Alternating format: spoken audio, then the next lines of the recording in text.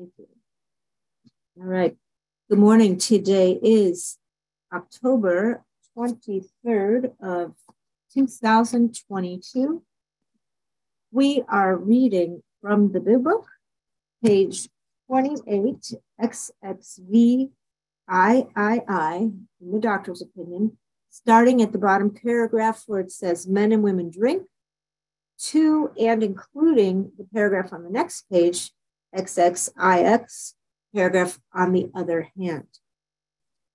We will have our reading first, then we will be followed by a 20-minute share from Kim G.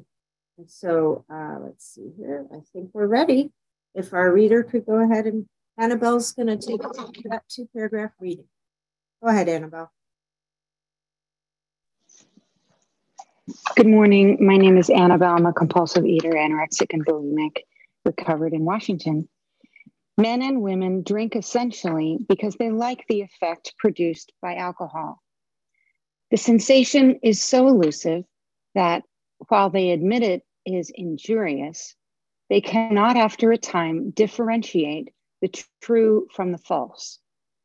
To them, their alcoholic life seems the only normal one.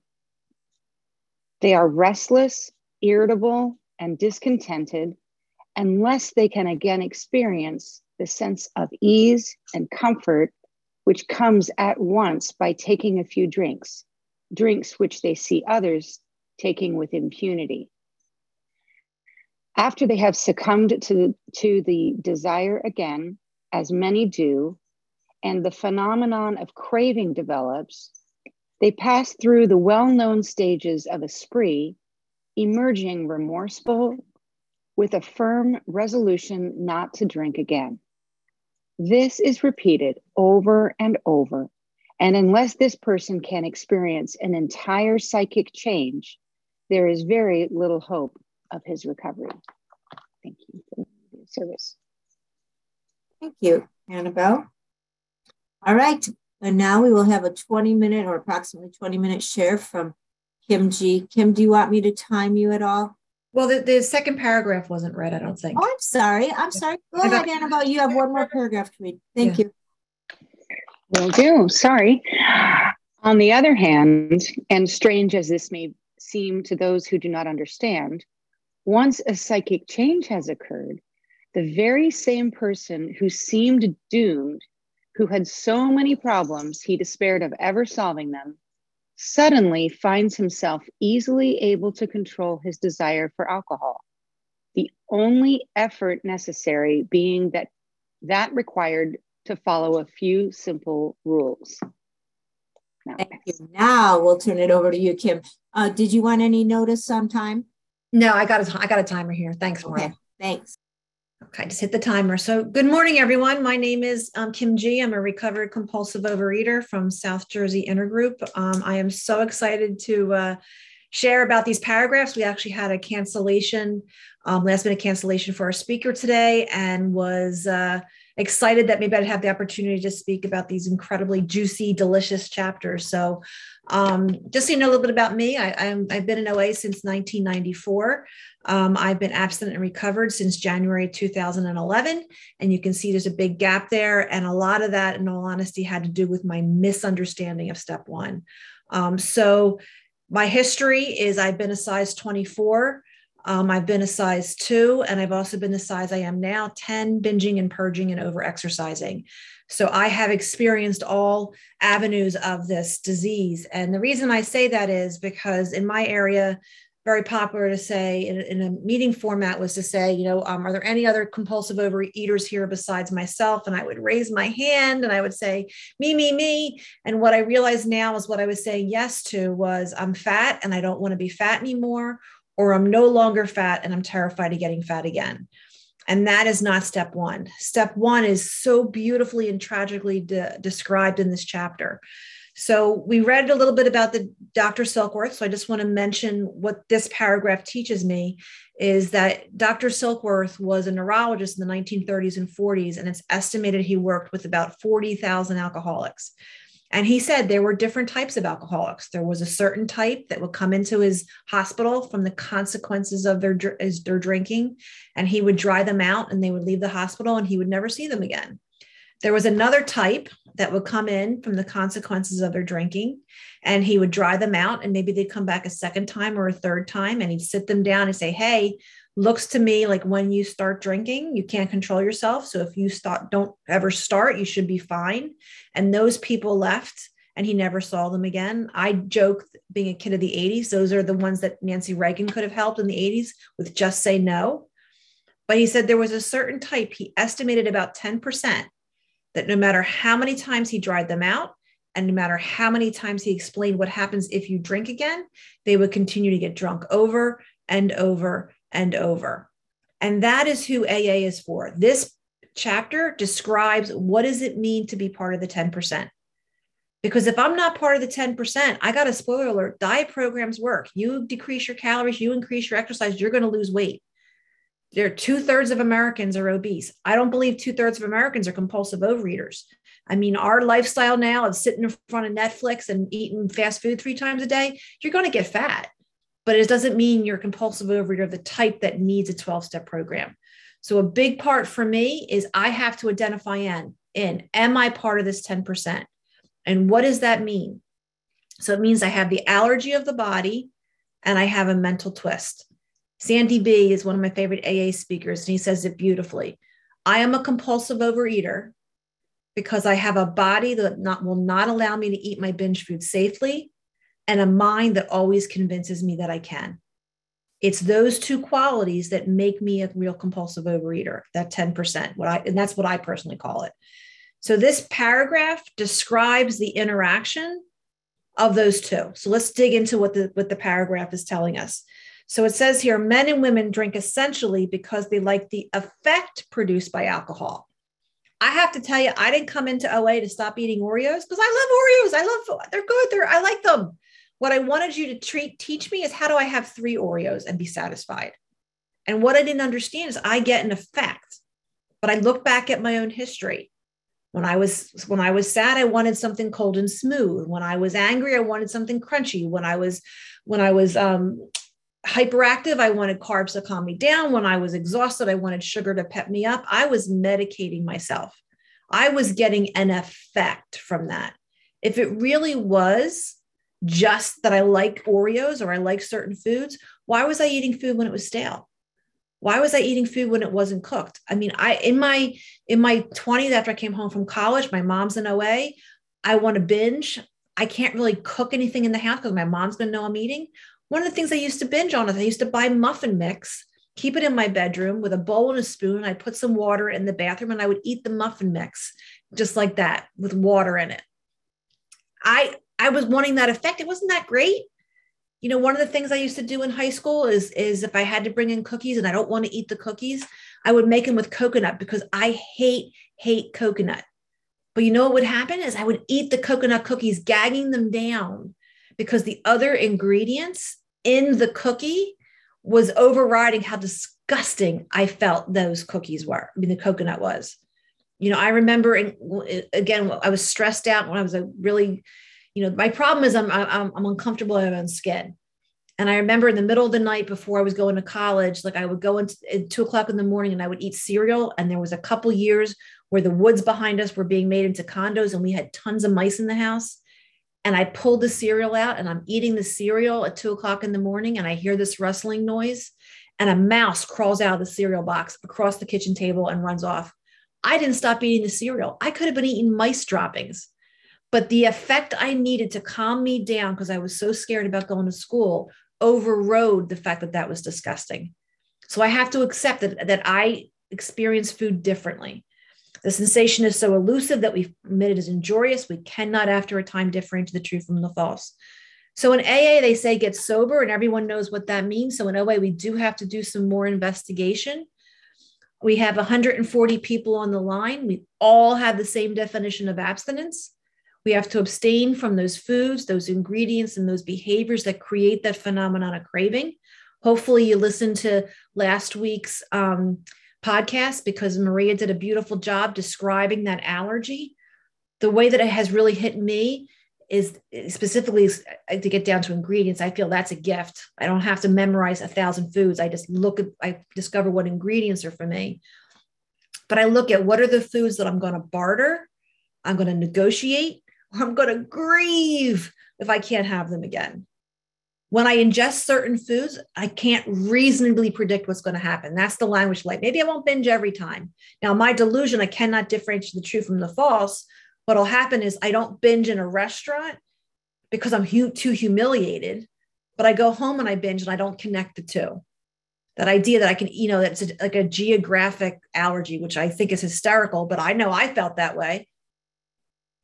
So what are those foods and the way it feels in my body, the way that I think the phenomenon of craving is that first bite asks for the second bite requires the third bite, and the third bite demands the fourth bite. That feeling intensifies and never satisfies. So it seems kind of elusive, but when we talk to recovered people, I would encourage you to have discussions about this chapter with recovered people. We can discover what that is. Personally, one of my favorite foods is a tomato. But if you said, Kim, I'll pay $100,000 if you have one tomato every day, no more, no less, I can make that money pretty easily. I like a tomato, but I don't get an effect from it. I enjoy it. But if you said to me, Kim, I'll give you $1 million if you have 2 slices of pizza, no more, no less for 30 days in a row, I would never make that. So what's different about a tomato and a pizza, which happens to have tomato sauce on it? For me personally, it's the ingredient of flour. When something is a flour product, my body gets a tingling, exciting, gotta have more feeling. I often use the example of Brad Pitt, who I absolutely love. I can't explain to you, since puberty, blonde hair, blue eyes, that lanky body. Oh my gosh, I get butterflies. I can't explain it, but it's elusive, but I understand it. In fact, I was out with a friend. I'm in my mid-50s. I was out with a friend for lunch a couple of weeks ago, and I went to go to the bathroom, and I turned this corner, and my body reacted to this gorgeous, gorgeous, like Brad Pitt looking person. Well, that Brad Pitt looking person was probably 16 or 17 years old. I was so embarrassed, but my body reacts to that type of look in a guy, right? So it's not that I'm a bad person. It's just the way I react. Same thing. I'm not a bad person because I have these allergies, but I have to be realistic about it. So I have to look at what are those foods, those ingredients, and those behaviors. I cannot differentiate the true from the false. One of the things I think of with that is when I'm going to Costco actually after this, and when the big box stores started opening up, man, I'll tell you, I had this idea that I only can have one. And when the bag of Doritos got this big, that's one. When I have spaghetti, it's one box, but it's enough for a family of 10. I cannot differentiate the true from the false. I don't know what that means. When I was a kid, I used to go to my grandmom's house and she'd offer me butterscotch. And how can I, come on, how can I refuse my grandmom? She's giving me butterscotch. But I'll tell you, as a recovered woman, I look back at that time now. You know what my grandfather did? The same time my grandma was offering me butterscotch, he would offer me a cigar. And I had no problem saying, Grandpa, I don't want to smoke a cigar. But I would, in my mind, cannot differentiate the true from the false, can't refuse the butterscotch because that's my grandmom, but really it's because I wanted the butterscotch. And that is all a bad problem to have that allergy. But the big problem is, why, when that food's not in me, do I still want it? So that's the rest of the paragraph. It says they are restless, irritable, and discontented unless they can experience the sense of ease and comfort, which comes at once by taking a few drinks which they see others taking with impunity. So restless, irritable, discontent is not talking about when I'm in the food. So this is my personal experience. Day 1 or 2, I'm pretty good, enough running through me as I'm getting abstinent. Day 3 to 5, 3 to 7, 3 to 10, I'm dying inside.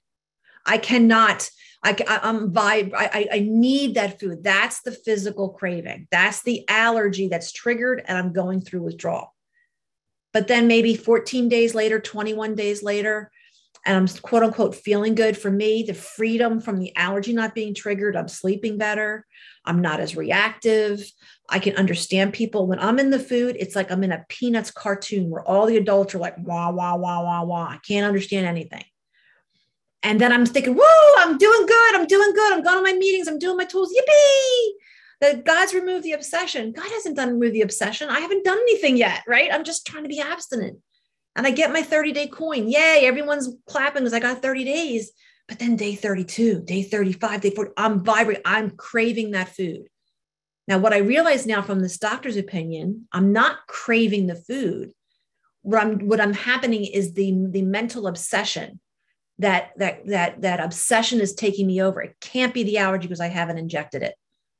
So my real problem is I can't get contently abstinent unless I do the steps. I've had 11 and a half years of contented abstinence because of doing these steps. So let's look at how this cycle comes together. It says, after they have succumbed to the desire again, so I'm stone cold sober, nothing's running through me, and I call it like straw vision. Everything's going okay, and all of a sudden I get restless, irritable, discontent. Boom, I'm looking through a straw. The food. It becomes a preoccupation, a desire, a persistent, disturbing preoccupation. I love that definition of obsession. And what happens is I succumb, definition succumb, yield to a superior force. I have no choice but to pick up the food because I'm so uncomfortable with life. Life gets loud when I'm abstinent. I don't know how to cope with life without that buffer of food. Now, my opinion is I think we use that word slip, and it's really damaging because it's not a slip. I've never had a brownie fall in my mouth accidentally. I've always gotten restless, irritable, discontent, and I'm so uncomfortable, I succumb to that desire again, as so many do. And the phenomenon of craving develops. Again, I don't get the phenomenon of craving until I ingest the food. I pass through the well-known stages of a spree. Do you know that feeling? I mean, I know, cannot differentiate the true from the false again. I pick my babysitting jobs by the pantry, not by the kids. I could care less how bad the kids work. Just give me a good pantry, right? And I get the kids to bed on time, not because I'm a good babysitter, but I want to be alone with their pantry. And I sit down and watch, Growing Pains or whatever 80s sitcom is on. And I'm only going to have these 3 Oreos. And I have those 3 Oreos. And I only make it to the first commercial because there's no streaming at that point in the 80s, right? And I go back and I get some more Oreos. And I don't even make it to the next commercial. I get more Oreos and I get more Oreos because that phenomenon of craving develops, and that turns into like me shoving the food in so fast, I don't even taste the food at this point. So what happens? I emerge remorseful with the firm resolution not to eat again. I can't believe I did it. Oh my God, I'm hiding the wrappers. I'm not going to put it in their trash. I'm going to put it in my knapsack so I can take it home and throw it away because I'm so embarrassed. I swear to God, this time's going to be different. Monday morning, I'm going to go to this workshop. I'm going to get this sponsor. I'm never ever going to do it again. And so this is repeated over and over and over and over. Unless a person can experience an entire psychic change, there is very little hope of his recovery. So I beg of you, do not think abstinence is enough. Do not settle. I had 6 years of back-to-back abstinence doing the tools only and reading the steps in the meetings, but never doing the steps in my life. And it was so incredibly painful. You asked me how long I was abstinent, I could tell you down to the minute. And the only way I stayed abstinent was tomorrow I'm going to have a bagel, but not today. Tomorrow I'm going to have a bagel, not today. It was so damn painful. I can only do that for so long. But when I did the steps, when I treated the mental twist with the steps, what I've had today is 11 and a half years again of contented abstinence. So that's what happens with that next paragraph, right? It says, on the other hand, as strange as this may seem to those who do not understand, who doesn't understand? We talk about frothy emotional appeal last time too. The 90%, if I'm part of the 10%, the 90% don't understand. The people who are telling me to put a picture of my favorite movie star on my refrigerator and then I won't go in there. The people that are telling me, Kim, if you want to go to the prom, you'll lose a little bit of weight and someone will ask you to the prom. The doctor who's saying, my God, you're 23. I'm diagnosing you morbidly obese. I'm going to put you on high blood pressure medication. What the hell are you doing? Stop. Those are the people who don't understand. They love me. See, they're looking at me and seeing what the food is doing to me, and they're wondering why I'm doing it. But being part of the 10%, I'm looking at the 90% saying, I know what the food is doing for me. Why the hell aren't you doing it? Which is why I have to know who I am, and I have to know my problem and then my solution. It says, once a psychic change has occurred, the very same person who seemed doomed, who had so many problems he despaired ever solving them, suddenly finds himself easily able to control his desire for alcohol. So this is telling me the desire is the mental twist. The 12 steps and having a relationship with power does not give me the ability to eat my binge foods. It doesn't give, I don't get holy enough that I can have a slice of pizza and be satisfied. No. What the 12 steps do is it gives me a spiritual awakening, and my desire for alcohol is gone. I don't want my binge foods. That's the miracle that I experienced today. Not that I'm strong enough to resist, but I don't want my binge foods. The only effort necessary being required to follow a few simple rules. Those few simple rules are the steps. As long as I stay actively engaged with 10, 11, and 12, which is doing steps 1 through 12 basically on a daily basis, I can maintain that. So just to give you a couple examples of what that's like for me today, we're coming up on Halloween. At the end of September, the Halloween candy came out. I wasn't paying attention. I'm like, oh crap, Halloween. And I bought the candy. And then I came home, I'm like, I didn't need to buy this now. It's a month away. That candy's been sitting in my house for a month without any kind of temptation. Prior to doing the steps, I would buy my Halloween candy 6 weeks out, replace it at 5 weeks, replace it at 4 weeks, replace it at 3 weeks, replace it at 2 weeks. And even on the night of Halloween, I would sit there and go, oh, I hope no kids show up so I can still have this candy. I've had candy in my house for a month, don't care. I was talking before the meeting. I switched over my winter clothes yesterday from summer to winter. Most of my life, it's been the most painful day because I'm going to have to figure out what the hell I don't fit in. I'm going to torture myself about how much I've gained weight this time. But this past week, I was laughing because I gave a bunch of clothes away because why? I work from home. I don't need those work clothes anymore. And I am 55 years old and I have clothes that I wore 10, 15 years ago that aren't appropriate for a 55-year-old. Like I had to give away that. You know, that I'm postmenopausal. There's a lot of, I can't wear heavy sweaters anymore. My body with hot flashes doesn't tolerate it. So I'm laughing last night as I'm giving away these clothes. And I also had some cute boots that I have a bad ankle. I can't stand in those shoes. I got to give them away. And I was laughing because, wow, I'm giving away clothes because they're not appropriate, because I don't like them, because I don't like the way they feel. My skin gets, after menopause too, my skin gets really scratchy with certain clothes. Not because I'm humiliated, because I don't do that again. And the last thing is I now live next door to my parents in their 80s. I take care of them. My father, who runs marathon, is now using a walker inside and a wheelchair outside. My mother has dementia. And I do all their food shopping and I do a lot of their food prep, and I do it in service and neutrality that would not have been possible if I didn't do these steps. So I hope what I can do today is I hope you will be disturbed enough to call some people, have some conversations with recovered people, discover what your allergic foods are, put them down, and understand that you will eat over and over and over again if you don't, after you put the food down, immediately get into step work. And with that, thank you very much. Wow. Thank you, Kim. Unbelievable.